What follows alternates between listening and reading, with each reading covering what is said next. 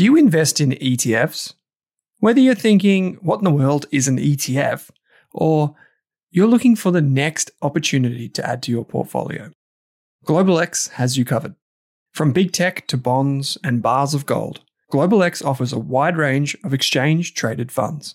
Go beyond ordinary with GlobalX ETFs.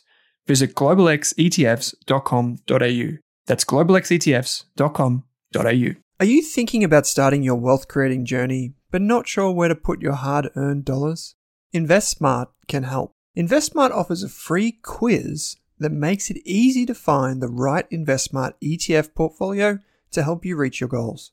Just visit investsmart.com.au and hit Get Started. Answer a few simple questions about your goals and how much you want to invest, and you'll get a tailored statement of advice with a portfolio recommendation. You can visit investsmart.com.au for a no-obligations free statement of advice. This ad is brought to you by InvestSmart Advice, AFSL 334107.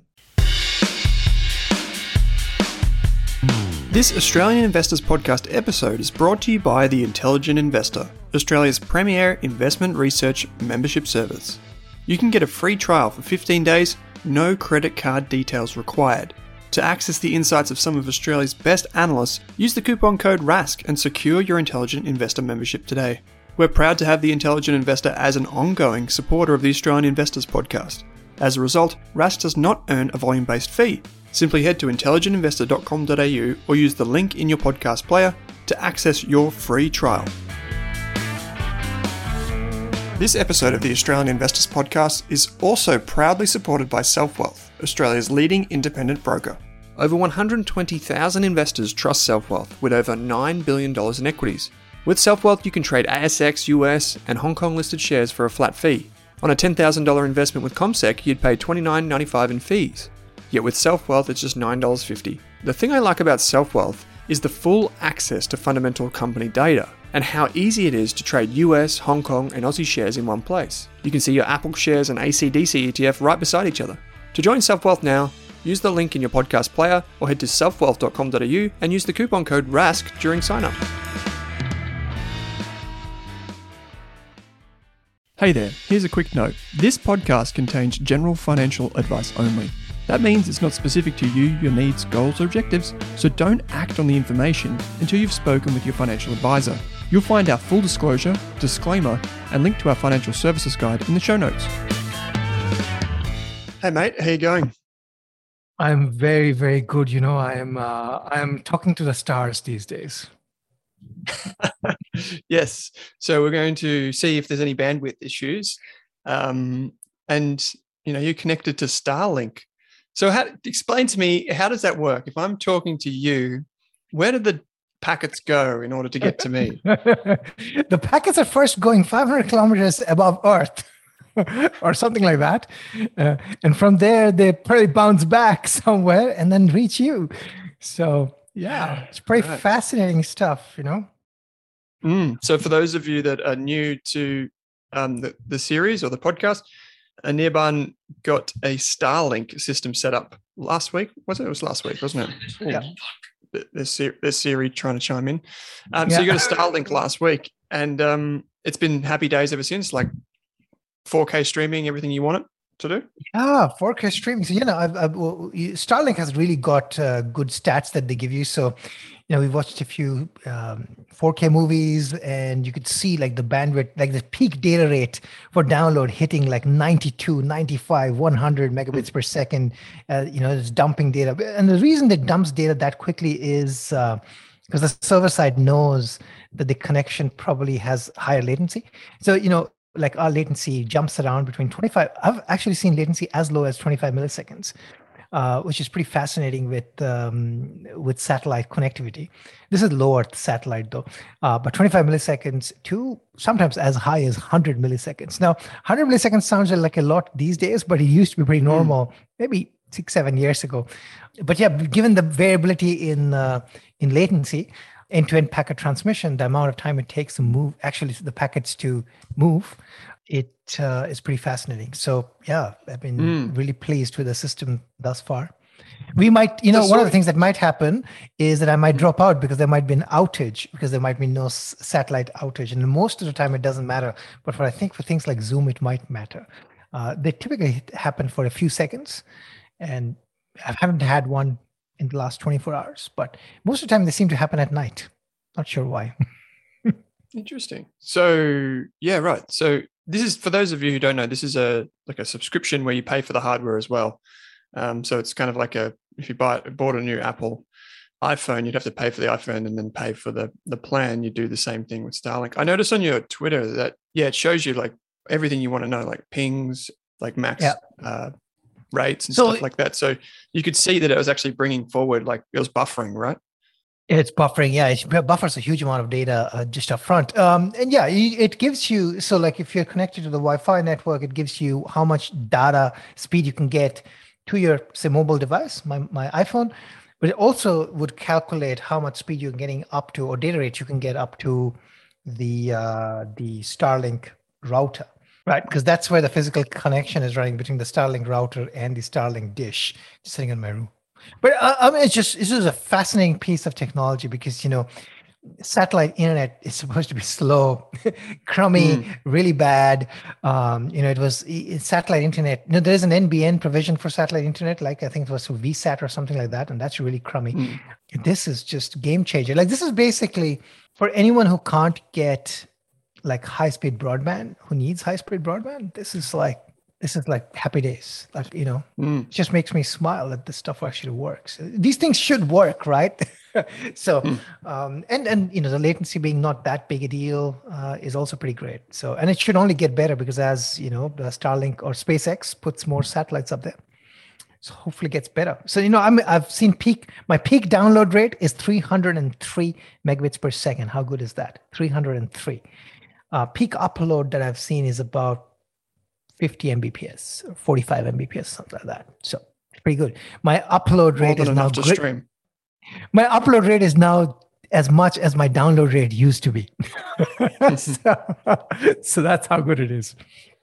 Yeah, I saw a tweet by Tim Urban, which was then retweeted by Starlink, I think, and it basically said that you could be anywhere in the world. You could be in the middle of the ocean with a phone, or even just like a laptop and a Starlink, and you could start a company and run a business, employ people, do whatever you want.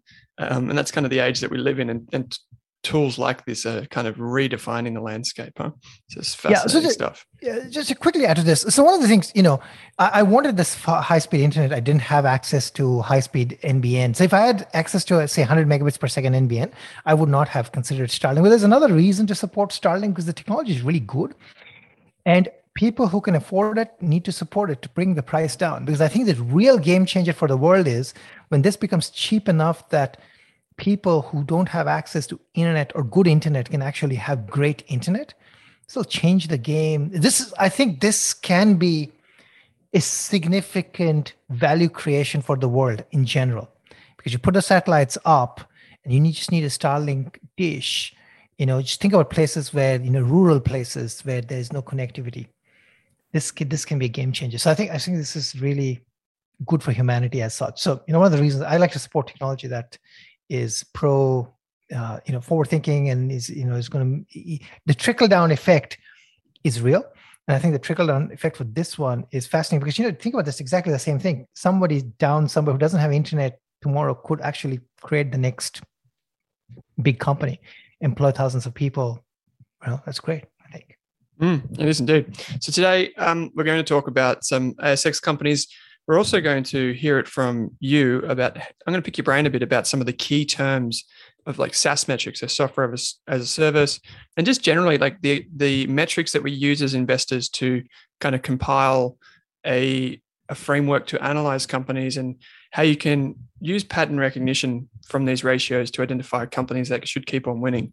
So what are we talking about? We're talking about things like what does ARPU mean? What does dollar-based net retention mean? Why is churn important? These types of things. So we're going to go through them. We've got a few ASX companies that released results this week and either shot it out of the water or they sunk. So they're pretty volatile companies. So we'll take a look at those. Just a reminder, any of the questions that we do answer, if you are on YouTube Live, Robin's already said g'day. Any of the questions that we answer are limited to general information only. So if you want financial advice from a financial planner, like personal advice, you need to go see one of those financial planners. Mate, so we've just talked about Starlink. What have you been working on for Seven Investing? Well, it's been a busy week. We're deep looking into our current recommendations, looking for new ideas, just combing through my watch list. And, it looked like I was going to get the benefit of volatility for November, but then, the stocks went down, then the stocks went up. I mean, how unfortunate is that? Just researching ideas and just going through my, my watch list. That's been sort of my main focus, other than being excited about Starlink. Do you, when you pick these companies, you obviously have a list of like 30 companies or something you've said before on your list. How does a company make it from the idea to your list? Do you follow other investors, or what's kind of your principal screening mechanism? Yeah, I don't have a specific mechanism for screening. So like everyone, I would run a screen, what stocks have been going up, what stocks have been going down, what stocks have been growing, quickly, like when going down, I mean, actually share price, sometimes share price movement, plus or minus, can be indicative of something. So that's a good screen to run. Again, that just gives you a dump of companies.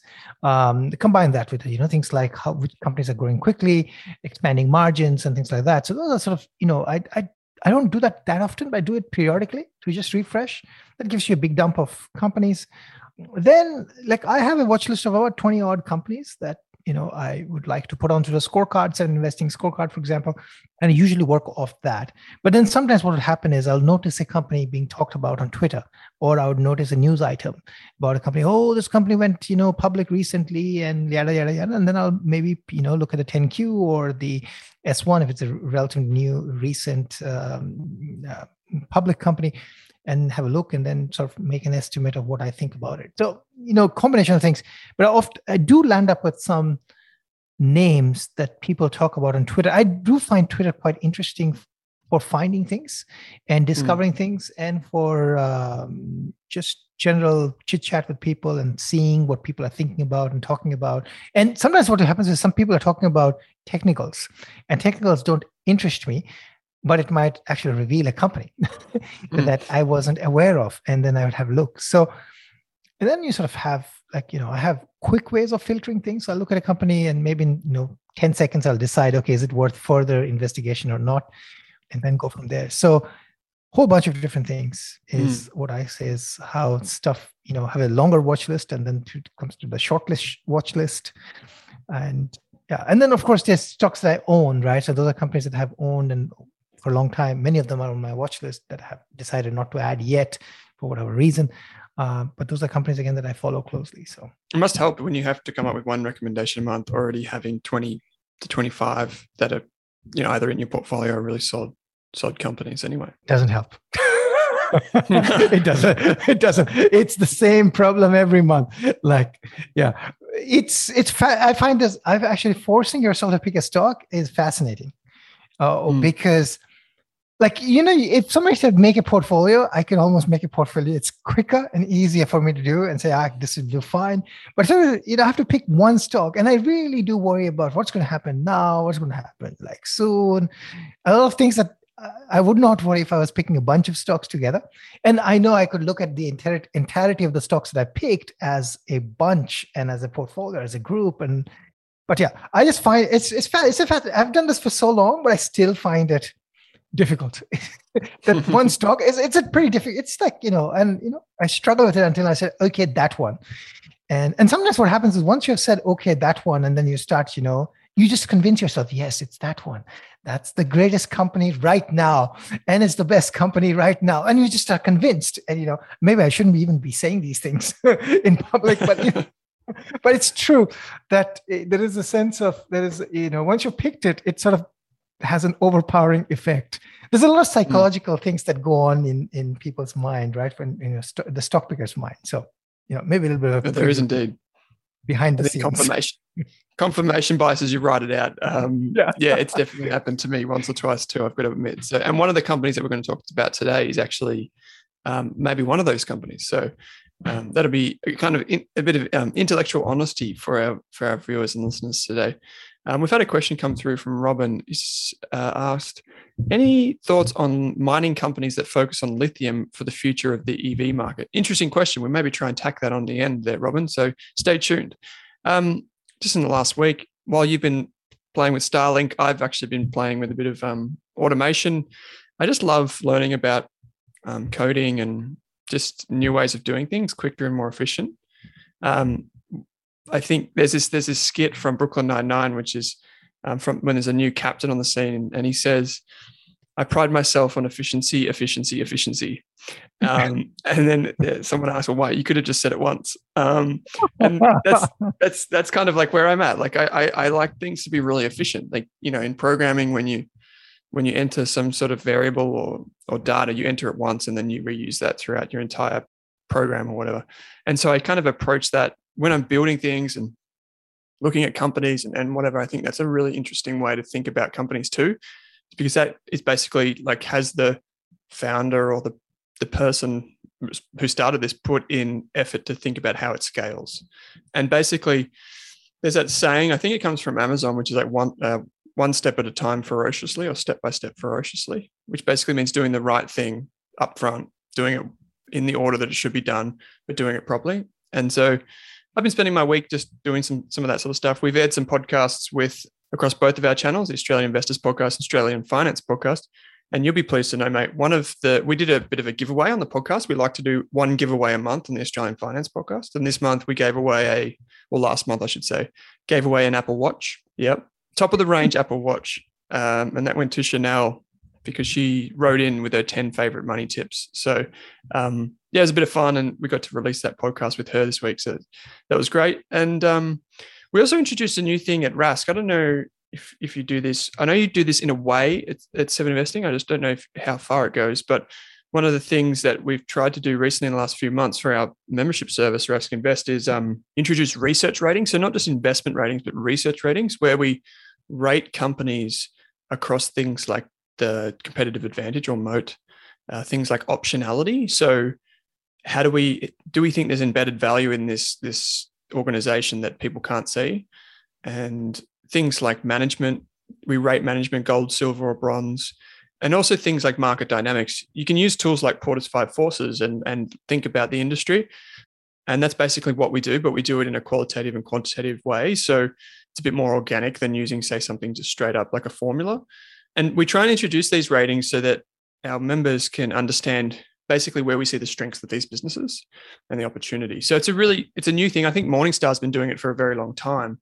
They have moat ratings, they have like star ratings, and many research houses do it, but it's trying to reinforce kind of that qualitative aspect of a business and an investment opportunity, which we think is really important. So we've been working on that. It's taken us months to get around to doing that, but finally we've done it.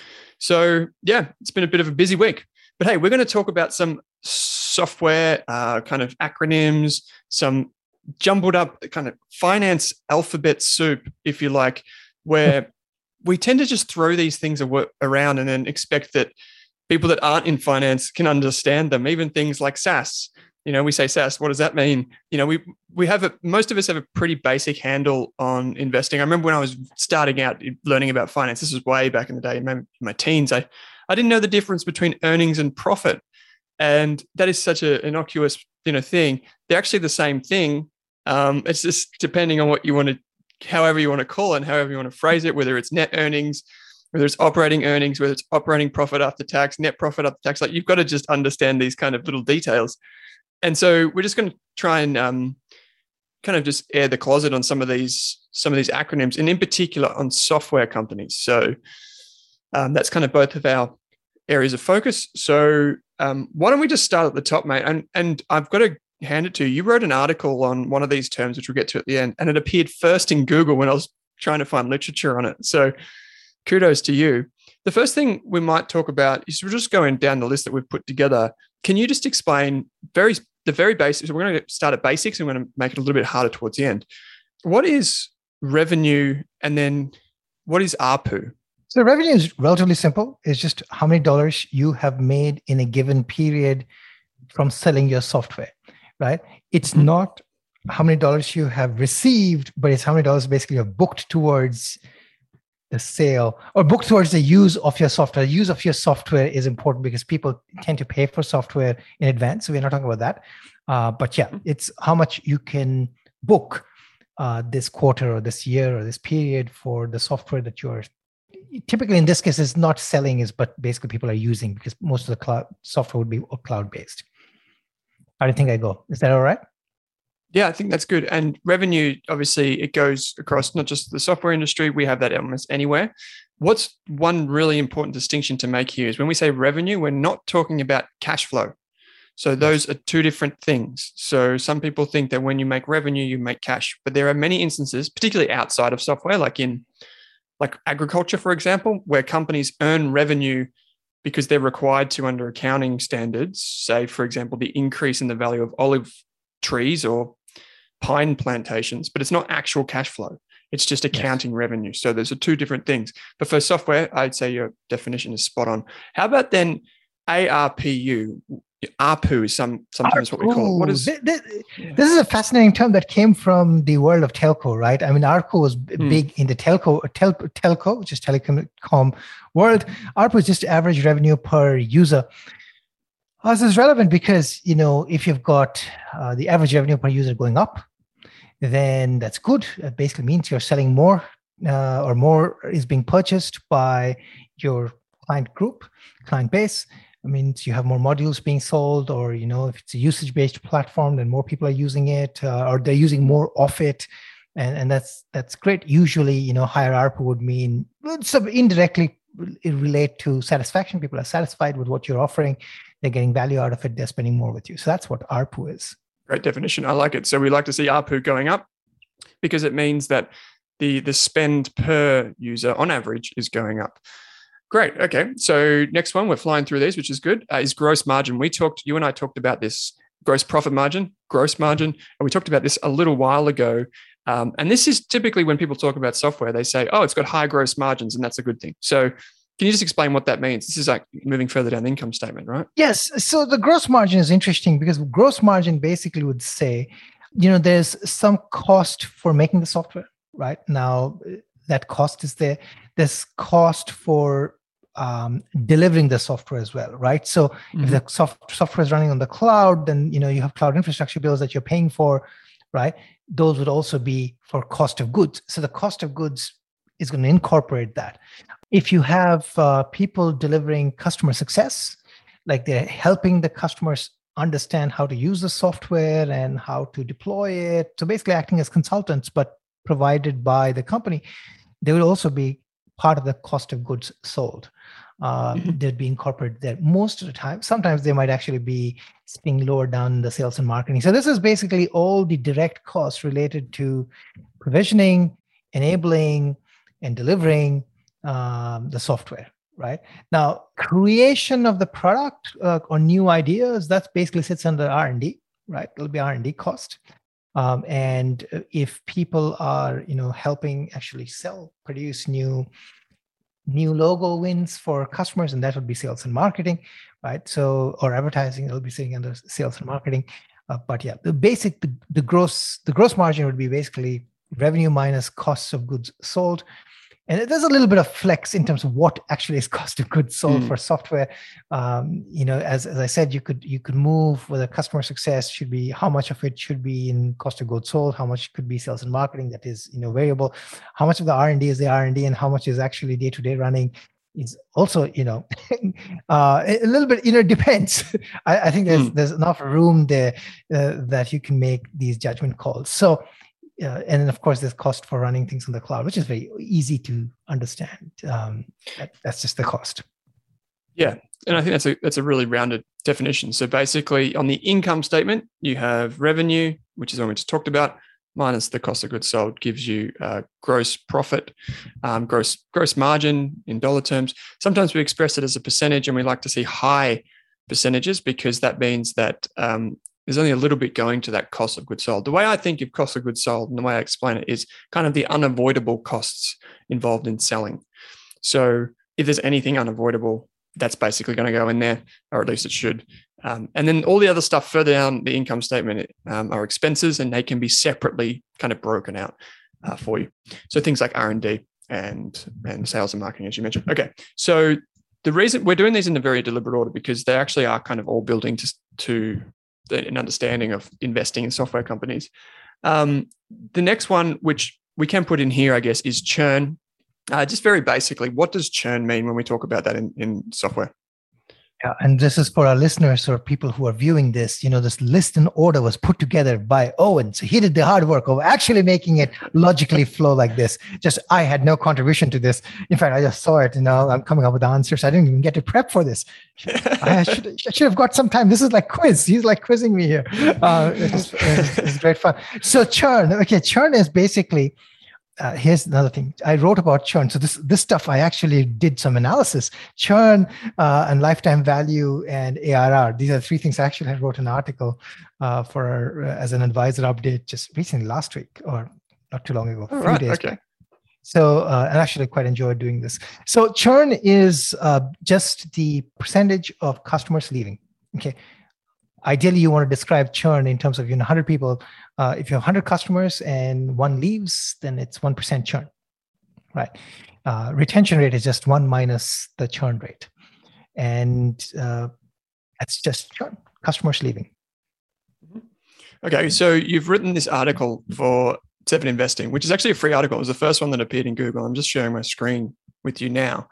While we're here, so we've just discussed churn, which is basically the percentage of customers leaving. And the opposite of that would be retention. So if you have one of every 4 customers leave, that would be a churn of 25%, 1 divided by 4. And if you have the opposite of that would be 75% stay. So that'd be retention. Okay. Yes. How about this? Probably the one that we've spoken about a lot recently, which is very important, is dollar-based net retention, DBNR. This is a kind of a bit of a step up from the other metrics that we just talked about. But can you, because it relates to churn, I think it's worthwhile explaining. So can you just kind of, as easily as you can, just explain this for us? Yeah, I think now we're jumping a bit because one of the things that we could talk about is the relationship between churn and lifetime value, right? Okay, let's talk about that then. Do you go in the order that makes sense for you and for listeners? No, I go in the order that Owen told me to go on. Okay. So, and then we can come back to this. So lifetime value is very simple, right? Lifetime value is actually, you can calculate lifetime value as 1 over 1 minus retention, or 1 over churn rate. Okay, so the lower the churn, so if your churn rate is 1%, then your lifetime value is basically 1 divided by 0.01, which gives you 100. So lifetime value basically tells you the average time you expect your customers to stay with you. Now that 100 sounds way too large. Basically, when you've got churn that low, it almost means that the customer is going to use your software for as long as your company is going to be around. It seems like that, but it's not quite true. But that's what the math says. The big thing about churn is that if your churn is 50%, then your lifetime value is like really small, right? And if your churn is really low, like 2% or something like that, then your lifetime value is really high, and a lifetime is really high for customers, and that's really good because the lower the churn, the more you can spend upfront to acquire those customers to have big fat free cash flow down in the future. But if your churn is high, then you really don't have the potential of doing that because you're spending a lot of money to acquire these people who are just leaking away, right? So it's like a leaky bucket phenomena, right? So it's like that, that the duck that's swimming across the pond in front of you, and it's wiggling its legs really quickly, but it's only going a certain speed. If you have less churn, it means it's better because there's more customers staying. So it means you don't have to reacquire the guys and the gals the customers that you got last year. They're still with you. So the new customers that you're getting are just adding to that list rather than like a sieve kind of just losing them. Yeah. Okay. Yeah. So leaky, you don't want a leaky bucket. It basically talks to a couple of things. Leaky bucket basically means either your product market fit is not there, or your product is really crappy, or that you don't have your sales and marketing figured out. There's something wrong. It might be that you have a great product, but you're not selling it to the right people. that's again another reason why you have high churn. So just figuring that out is really, really important, and it helps with sort of planning for these long lifetimes, and then sort of enjoying the fruits of those long lifetimes. So the dollar-based net retention, this is the metric that's used quite often, right? And or you can just talk about, it's called just the net retention rate, right? And that's what the article talks about. So, and the interesting thing here is that a lot of companies stopped talking about churn because churn does not tell you on a dollar basis what happened. Whereas the dollar-based net retention basically takes the churn, but also talks about the dollar value of the churn. So if you lose a low-value customer, that's okay. If you lose a high-value customer, that has a problem. So this example that I had is just a simple fictitious example. At the start, let's say you have four customers, A, B, and C, and D. The first one is $1,000 a year in terms of value that you're going to get out of him from that year. The second also 1,000, the third also 1,000, and the fourth also 1,000. How simple is that? It never works out exactly like that, but it's just an example. In scenario 1, what happens is the customers A, B, and C continue spending exactly the same as they were spending at the beginning, right? Think of $1,000 from those first 3. Yep. Yes. And one of them churned away, right? Now, what is interesting about this one, though, is this metric, though, that it doesn't capture the fact that actually you had churn of a customer, and your total income at the end of this first period is actually less than that at the beginning, right? If you noted this example. So, because dollar-based net retention, by definition, is looking at those customers that you have left at the end of period 1, compare that with those customers that you had at the beginning of the period, and you're looking at the common customers and how much revenue are you generating from that base. So it's net of churn, it's net of upsell, and net of downsizing, right? Or net of contraction. So net of expansion, net of contraction, and churn. So in this case, your churn actually is 1/4, so 25%. Your churn on a customer basis, but your dollar-based net retention is actually 100%, because those 3 people that you had, those 3 people are common across, and they have maintained their sales with you in terms of 100% being 100%. So basically in this case, for scenario 1, it says that those customers that stay with you, they continue spending the same amount as they were spending last year. I think the key there is the customers that stay with you, because some customers have left. So we're excluding those that have left.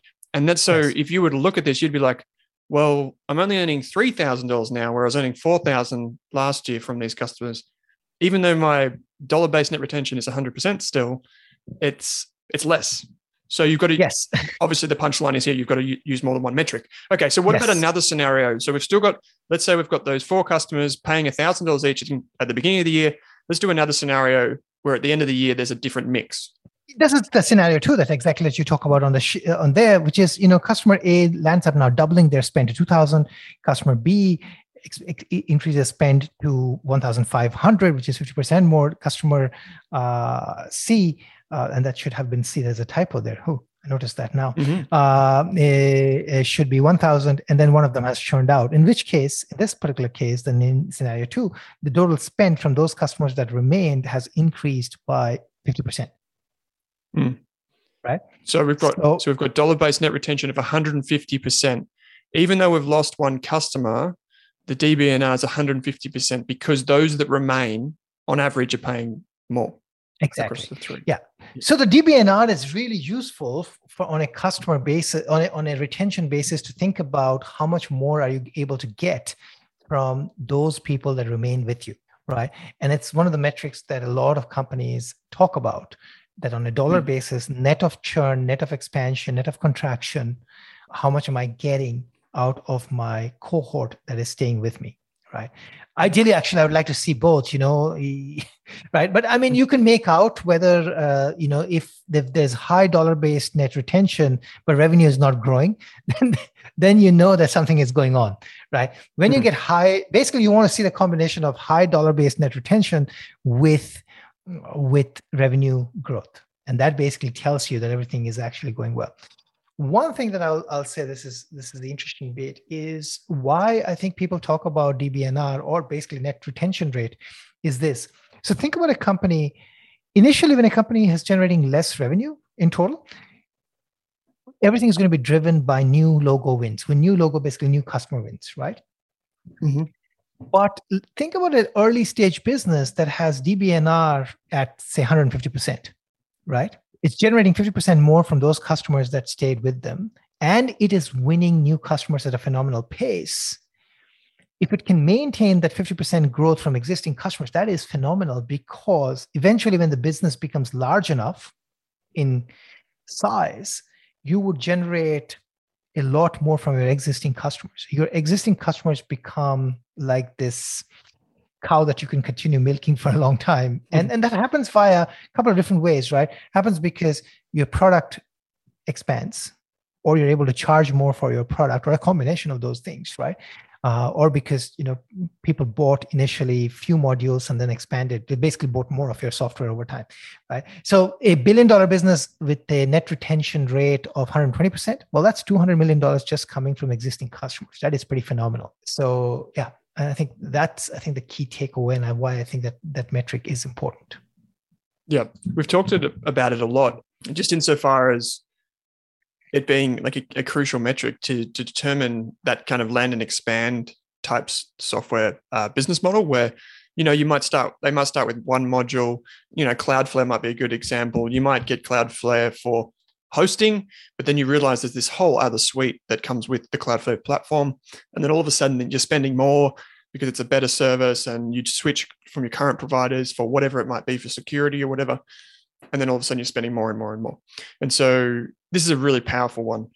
The other one that gets thrown around a lot, at least here in Australia, and this is probably the fine one. Oh, we've probably got two here.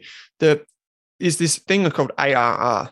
If I spelled it out for people, I think they'd guess what it is. But what is ARR?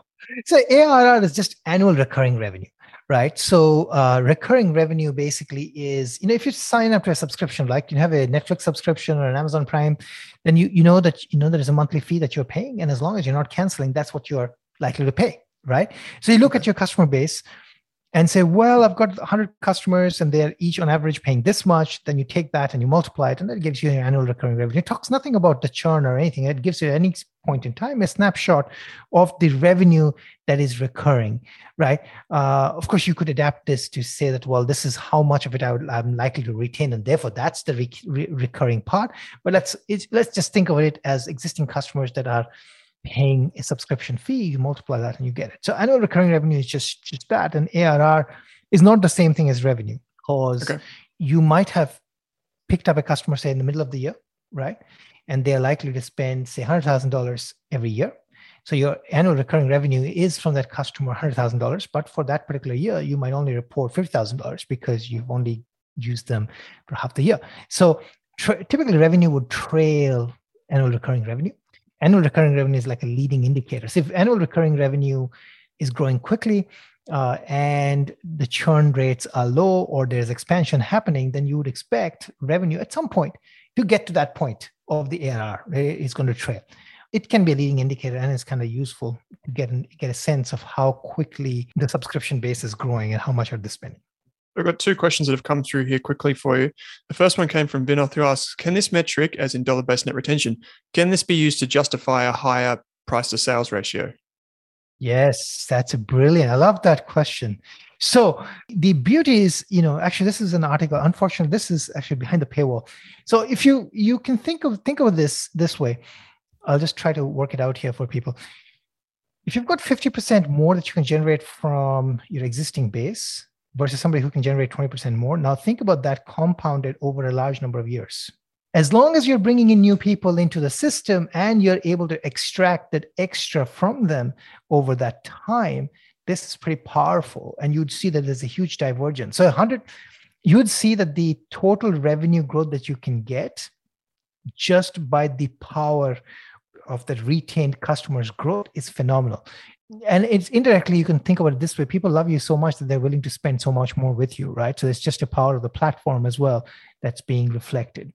So yes, I would expect that companies with high DBNRs are appropriately valued as such, right? The only caveat I would say is that if you have a relatively small suite of products that you're offering and you're not a usage-based pricing model, then you could, if your product is that good that everybody buys everything upfront, then your DBNR is naturally going to be low. So you have to think about that as well. But yeah, for certain business, like Snowflake is a great example where the DBNR is like 150, 160%. Like, I mean, there's reason why that stock trades at the multiple it trades, because not many business, and of course it's got usage-based pricing. So it's not really a fixed, seat-based pricing model.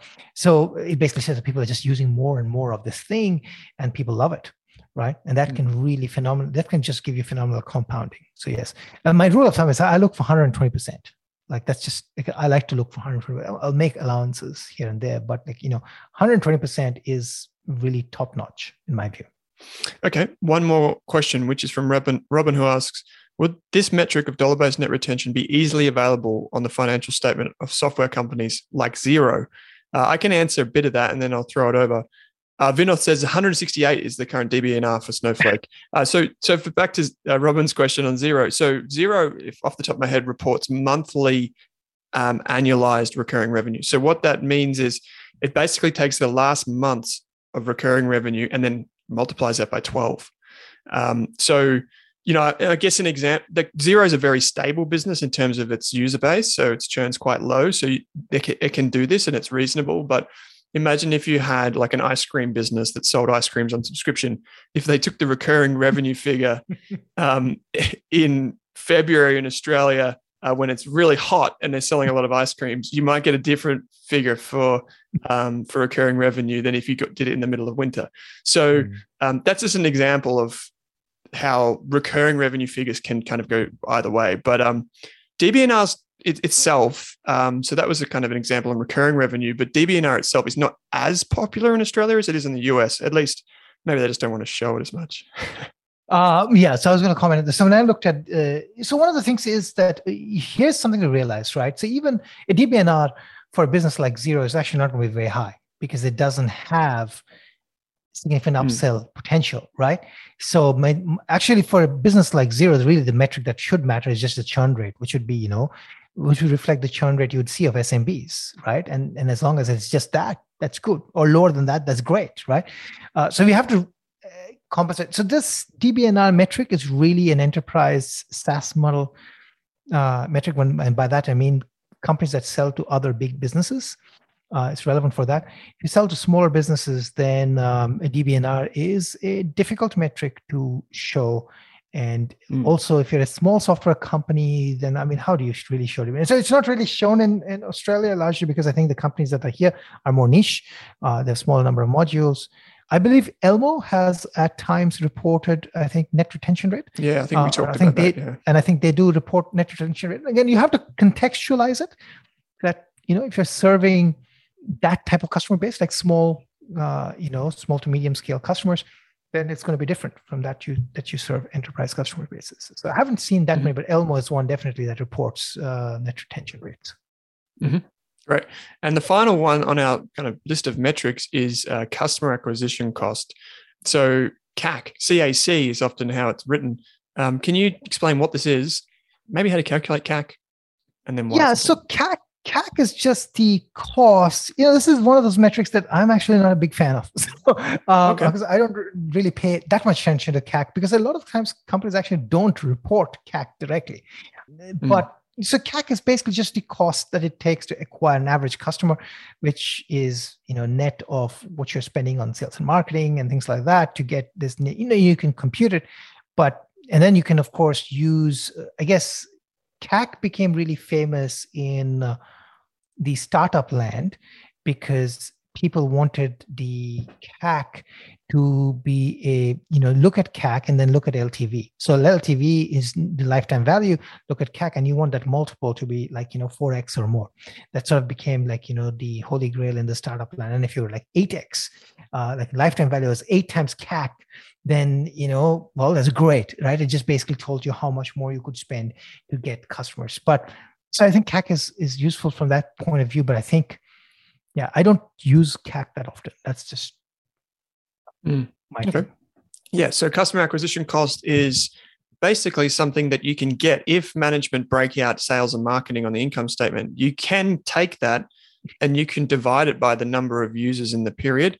If you don't know necessarily, like if they report net users, so if a management team just reports number of net users or the user number is net of churn, then you don't always know exactly how many they acquired versus how many they lost. So you can't get an accurate reading on what is the customer acquisition cost. But if you knew how many customers were added during the period, just added, not lost, so just added, you could take the sales and marketing, divide that by the number of users added to get you basically a cost of acquisition, the cost of adding those users. And this can be really, I find this can be useful when you're trying to work out if a company is in that kind of rapid adoption phase where it is able to spend the same amount, more or less, but the actual per unit cost is coming way down. And that's kind of a sign that a business might be hitting an inflection point, at least in terms of acquisition of customers. So that's an interesting one. So that kind of rounds out our software metrics.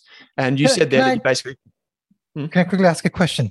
How would you then adjust? I guess you wouldn't in that case, just because sales and marketing would also include like expansion revenue, right? So sales and marketing is also contributing towards expansion revenue. And if that's not broken down, then it's really hard to know. You kind of have to guess estimate what that well, I guess if you have the DBNR number, then you know how much the expansion revenue is. You take that out. And then you'd have to know how much was the revenue that churned out. So, I mean, you have to make some guesses there to get to true CAC. But you can get to a first order CAC via what you said. Yeah, absolutely. You can. You can just get, and I think the important point is kind of directionally right here. If it's, $10 or $12 for a customer, I don't know what the product is that they're selling, but if it's a $10 customer acquisition cost, and it's now all of a sudden looks like it's heading to $5, well, then that could be something that's really interesting. You may not know perfectly, like customers don't always break out what's customer success versus marketing. Sometimes they do. I think Afterpay for a long time broke out just flat out marketing. So you could potentially do that. Some companies provide it for you, but you just want to check their assumptions. As always, you want to check their assumptions. But in summary here, we've got dollar-based net retention. We've got churn rates are important. We've got total revenue, annualized recurring revenue. We've got a lot of metrics here, but I guess the key is if you have to go back and listen to this again, we're looking for customers that are spending more, companies that have customers that are spending more, so dollar-based net retention. We're looking for that revenue to be increasing. We're looking for low churn or high retention, depending on which way you want to think about it, and a wide gross margin. Those are just some of the things you want to look for because those are signs that a business can justify a higher valuation. Okay, so we've gone through this list and it's taken us a while, but I think it was really valid. We do have some news that we can cover off on here. One of them, the first one is a company called Bubs Australia, and I'll just get the update up. I'll just make sure I've got the right one in front of me. So Bubs Australia is a business that is involved in infant formula, but it's not in the typical way that you would probably think about it. It does goat's milk. So goat's milk, infant formula, goat's milk for adults as well. Full disclosure, I recommended this company quite a while ago, and it subsequently became a sell pretty quickly once things didn't work out. So I held it for a little while, and I think we may have lost a bit of money on this. But so basically, what is Bubs? Bubs was started by a woman by the name of Christy Carr once she realized that her children probably were not necessarily, I don't think they were intolerant to dairy, but they just didn't sit well with their tummies. So she tried goat's milk, and she managed to start kind of this wave of, it's important to have goat's milk, and found out there were some benefits for it for many people. And since it's expanded throughout Australia and globally through China in particular. And it IPO'd, I believe, in 2017. And it's pretty much like, and you'd analyze it in a similar way you'd analyze an A2 milk, which we've talked about in the past, or even a Bellamy's before that. And basically it sells here in Australia, but also overseas. It did rely on that suitcase trade, which we've talked about a bit, going into China. It's since kind of rerouted that a bit, and I don't have the full context of why or how they've done it, but you can see here in the quarterly update, shares jumped 40% in a single day of trading based on this update. So you can see here revenue up 96% for the first quarter of 2021. Infant formula was up 124% or 64% quarter over quarter. Adult goat milk powder increased 100% on the prior year, up 61% quarter over quarter. You can see here that they're off a lower base. They're growing strongly in China. They've also, for those of you that are US listeners, Walmart is now an official vendor, or Bubs is a product that can be stocked on the shelves, and they expect first online sales this month, so in the month of October 2021 in Walmart. So it's expanding geographically, but principally this global focus is really important for the business. If we drop down to the cash flow statement, I think we get a sense of basically how big it is. So those numbers look great, and they certainly seem to be, at least the market thinks so. But if you drop down to the cash flow statement for the first quarter, we can see that receipts from customers are 15.2 million or 15.3 million. And we can see $490,000 of net operating cash. So still a small business. It hit a similar inflection point, I think a year and a half ago, before COVID hit. And things were going well until that point, and then it just couldn't execute. And everything obviously happened to in Australia, trying to trade war, if you like, and then also, COVID hitting and constricting that suitcase trade. But Bubs, Bubs is a very interesting business in the sense that it's slightly different to the other providers in the market. When I was researching the company, it didn't really get the shelf space that the others got in the stores. So like Aptimal, which almost always sells that here in Australia, at least pre-COVID it did, and A2 Milk for a time there, whereas it seems to be a bit of a role reversal with A2 Milk at the moment, at least in the stores that I've checked out. And Bubs believes that it's the number one selling infant formula over the last few months. So we've all seen what can happen when infant formula companies do well. They can scale very quickly, and their cash flow grows kind of exponentially for a pretty short period of time. But it almost seems like sooner or later they're doomed to fail, because sometimes they rely on certain markets or channels that aren't necessarily sustainable and pretty vulnerable to constraints. So for example, if there's too much inventory in the channel, that operating leverage can quickly turn on a dime. So Bubs is a really interesting business. Like I said, it rose 40% this week. It's not a business that I own. I'll just check the market cap for you. Have you ever owned Bubs, mate? I did. Yeah. I owned Bubs, and I've actually sold my shares some time back as well. So a couple of, and I'll echo some of your comments. So they did a deal with the Chemist Warehouse, or one of those. They had a deal. It was a stock deal, I think. So that gave them shelf space. You're absolutely right when you say that this is one of the things that I've seen with many of these businesses that are still in the phase of creating a big brand for themselves, right? So you have to realize, right, a business with the $15 million of sales in a quarter doesn't have a brand yet. Like, I mean, it has a brand, but it's not Tag Heuer or Louis Vuitton, right? So, that's the ultimate goal, to get to like Tag Heuer, and nobody cares about Tag Heuer these days, I guess, with the Apple Watches. But it's, but anyways, it's not Tag Heuer is my point. So the point is that there is a long gap between that and anything else, right? So the shelf space game is really important. I've seen that with BWX, which makes Sukin and a few other things. You get the shelf space, you've got shelf space really matters. And if you have really small volume sales, you put things on the shelf, and that's front and center of people, that sells. Yeah. But then to double the sales from there, you need more shelf space. And that doesn't naturally happen that way. So at some point you need the brand to really catch on. And I always thought that maybe the A2 brand had caught on, and they were doing sales at scale, right? At the $1 billion scale. And then it's some sort of catered from there. So, I mean, you can get to $1 billion scale and then still cater, which is what the A2 Milk story is. So, I mean, this is a tough gig, right? To create a brand and all, but to your point again, I was quite happy when I had looked at this first, and they had this really accelerated sales growth. And the other thing I'll say about Bubs, and this is from past memory about the company, they did a few things well. So their China story is really interesting because they've got Chinese investors. And I think they've got one of the milk company folks from China to also have, I think Beanmate is one of the investors in the company. That helps. Mm-hmm. That helps with distribution. And that helps with having those people help push the distribution. And as long as you can keep pushing the distribution, you can grow.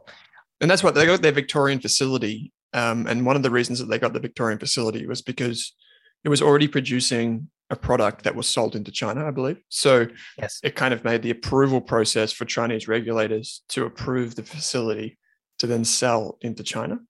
Whereas a lot of Australian and New Zealand companies were kind of just saying, come and approve us, here we are, waving their hand, whereas this is already approved. So they've said that they expect growth to continue and they're going to keep ramping up manufacturing. So, I mean, those are positive signs. I just think you just got to go in with your eyes open to the kind of the risks with exporting. And if you do have your eyes open to that, they've got a bit of cash on the balance sheet now. If they can stay cash flow positive, that's obviously great for shareholders. So no more capital raisings. Keep all that in mind. But that's Bubs. It's on the ASX under the ticker code BUB. Yeah, I guess the reason that I sold was that not just COVID, but there was expansion outside of infant formula and milk. There was talk of all different things at a time when the business wasn't at scale yet. So there were too many things basically saying there's not enough focus. And that was, while it wasn't executing, was an issue for me. The other company that was really interesting this week here in Australia is NetWealth. So we've talked about this company in the past, so I thought it'd be worth bringing it up. I can just share my screen again with you, mate. Once I find it. This is a company I really, really like. This is a Melbourne-based company and great founders. I have had the chance to speak with the founders. And this is really, really good company. Really solid execution thus far. And look at that. Record. So basically, I'll jump to the bottom line first, which is the outlook, which is basically, so NetWealth, for those of you that aren't familiar with it, is a platform, and it basically allows financial advisors and wealth managers and individuals to use a software platform where they can invest, they can manage their portfolios or the portfolios of their clients, and invest in a range of things like manage funds, ETFs, shares, whatever you can really think of is basically coming on the platform already. So NetWealth is one of the two big new players, which is Hub24 is on the ASX under the ticker code HUB. But down the bottom here in the September quarter business update, they've said, due to record net inflows in the September quarter and the growth of our already substantial new business pipeline, we upgrade our funds under administration net inflow, so the amount of money that's coming onto the platform, for FY22 from $10 billion to approximately 12.5. So it's a 25% increase in what they expect to onboard in the next year, which is pretty substantial. And the reason that's substantial is because so far some people kind of criticize platform businesses for saying, oh, well, that could just be the stock market going up. But actually, not a lot of it is from the stock market going up. So, in the September quarter, they had a $4.8 billion increase in funds under administration, but there's only a $0.8 billion of that from the market movements.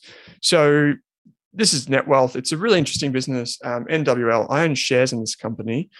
You can see here that it's the basic play of NetWealth and Hub24 and Praemium, which is further down, is basically to be better than the current platforms of the big banks here in Australia and to snatch advisors and wealth managers and groups away from those players, which seems to be happening because both Hub and NetWealth are capturing more flow and the incumbents are losing out. So that seems to be playing out, and these guys are going to benefit because they effectively collect annuity-like fees. They're just management fees that just kind of trickle in the door every day of the week. So really interesting business.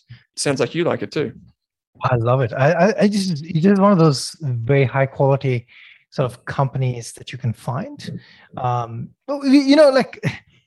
It's a platform business, right? Once you're on the platform, you're unlikely to migrate, at least in the near term. If your platform is really good, you're going to attract more people onto the platform. Yeah, and then you're competing against dinosaurs. That's even better. So I love,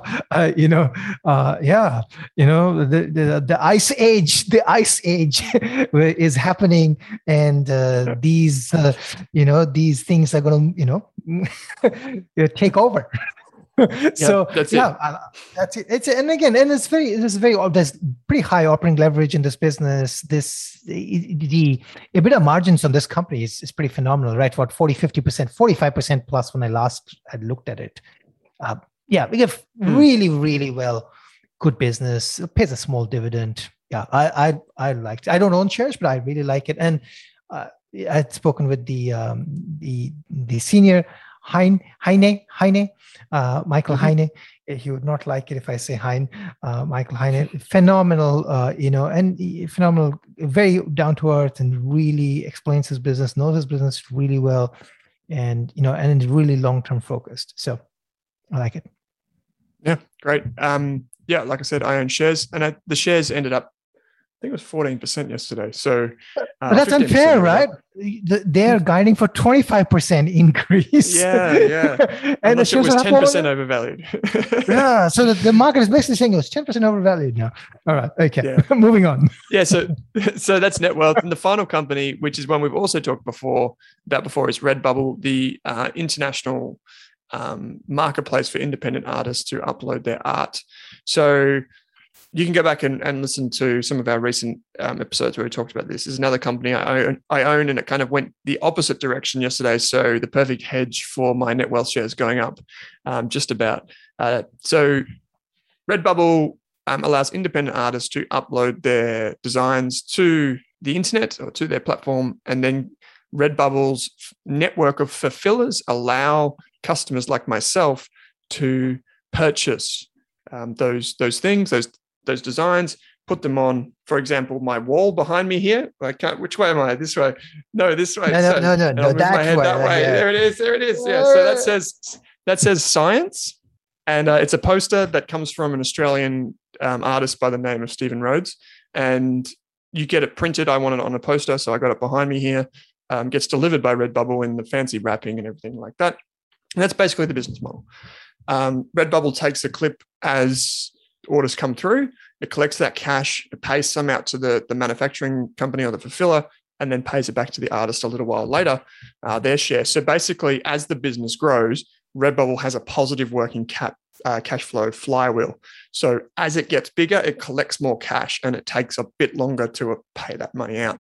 The business has been, quite frankly, smashed since the end of COVID in the United States. Basically, the business share price has come back. You can see here from over $6 down to $4.50. And the big reason for that is obviously sales have fallen off when people have returned to physical stores.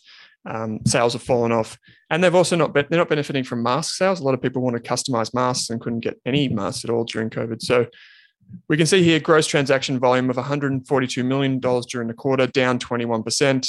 In terms of the revenue that they generate, $106 million, down 28%. Gross profit of $42 million, down 34%. Operating cash inflow of $11 million compared to 27 in the first quarter of FY21. Closing cash balance of $109 million, which is pretty good. So why did shares fall, even though everything was in line with guidance? Well, management did say on the call that they made a few things. Obviously, investors don't like to see negatives in the headlines. But one of the things that they did say on the call is that they tried to experiment with marketing costs, and they spent a bit on marketing during the period, if we drop down to it. And I credit companies with experimenting to try and improve their business model, especially when they have enough cash in the balance sheet. But basically, marketing costs were still pretty high as a percentage of marketplace revenue. And so I think maybe investors didn't like that. I'm only speculating. You can only speculate on short-term price movements, but I think maybe investors didn't like that. They've said that will normalize in time. And for those of you that don't understand the advertising ecosystem lately, there have been some changes from Apple, obviously with iOS 14 changing the way that retargeting happens. So that affects the marketing ROI of many companies like Redbubble. So here we are, Redbubble spending a bit more. It's guiding for a negative year-over-year first half as it cycles through COVID comps, but then returning to growth. They've got an aspirational target for the long term, which I don't necessarily think they'll deliver on. Our valuation model does not assume that they will meet their 2024 calendar year guidance, or at least aspirational target. So yeah, Redbubble, it competes against Etsy, Amazon Homemade, maybe even things like Canva in the future. So it's got some pretty big competition, some pretty big headwinds. But I still think the business itself is in a good position, and I think it's well led. So yeah, that's Redbubble. Fell, what did it fall? 12% yesterday. So that wasn't very nice, but that happens in investing. It's not too bad. 12% is nothing. That's like Small potatoes. That's the what's the price for admission? Is that right? Exactly. Yeah. No, that's Redbubble. It's interesting business. So the three interesting businesses there, all kind of small to mid cap in Australia here. Well, Netwealth's pretty big now. So three to pop on your watch list. Mate, we've gone a little bit over time, but that's okay. If people want to subscribe to Seven Investing, I'm guessing they can go to seveninvesting.com/subscribe. And there's a link in the show notes for anyone that wants to subscribe and get your latest and greatest, potentially, stock idea. Yeah. Use the RASK code, RASK, get $10 off your first month. Yeah, the latest and the greatest, the best, whatever or not, well, we'll see whether or not it's the best. Time will tell. We'll find out in 5 years. We'll find out in 5 years. Right now, the picks are doing okay. Yeah, no, they're doing very, very well. And as always, you can find us on Twitter at 7A Mohanty for Dr. Anirban Mohanty here, and at Owen Rask, also in the show notes. You can find us there and have a chat. Give us some ideas for next week. We've had Vinoth and Robert ask some questions today via the live chat. We'll be back next week, so you can ask us some questions then. And we look forward to seeing you. So, mate, as always, it's been a pleasure. Thanks for joining me. This connection was brilliant. Oh, so Starlink is awesome. Yeah, and these chats, I love these chats, doing these with you. And it's fantastic actually having some people come by online, ask us questions live, throw some curveballs at us, make it difficult for us, or make it difficult for Owen, not for me, please. I didn't even get to prepare. But yeah, and ask us about any particular companies you want us to talk about, stuff like that. Yep. We just had Mickey just put in a question. Everyone has owned bubs at some point. Maybe they'll become the GOAT of the infant milk market. Love it. Love it. Yeah. I really had, and I think bubs could still execute, right? I mean, it can still execute. It's got a niche. GOAT. It's GOAT. Yeah. And Robin did ask a question earlier on to say on the mining companies that focus on lithium. Yes. Neither of us, I think I speak on behalf of us, neither of us are big in mining.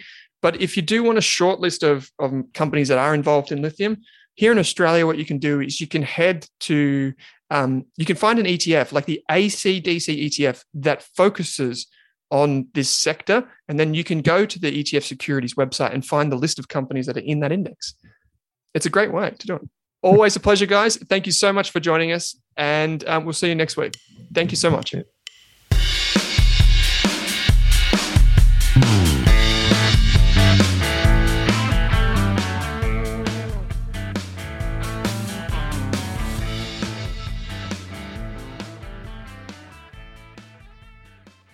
For more than a decade, I've been hunting for the best investors and their methods, strategies, and tools for investing. After years in the industry, countless books, a few degrees, and 1,000 podcasts and live shows, I've rolled this accumulated knowledge into something called Rask Invest. If you've ever heard me talk about a core and a satellite, active and passive, true long-term compounding, or you simply want to know exactly how I would invest, now is your chance. Rask Invest is our new investment service, designed for all types of investors who want professional management of their core portfolio at a low cost from a team they trust. Rask Invest helps you automate your wealth creation and passive income. Simply click the link that says Invest with Owen in your podcast player to join one of our live platform walkthroughs or book a call with us. You can also view the Rask Invest PDS and TMD and get invested with me.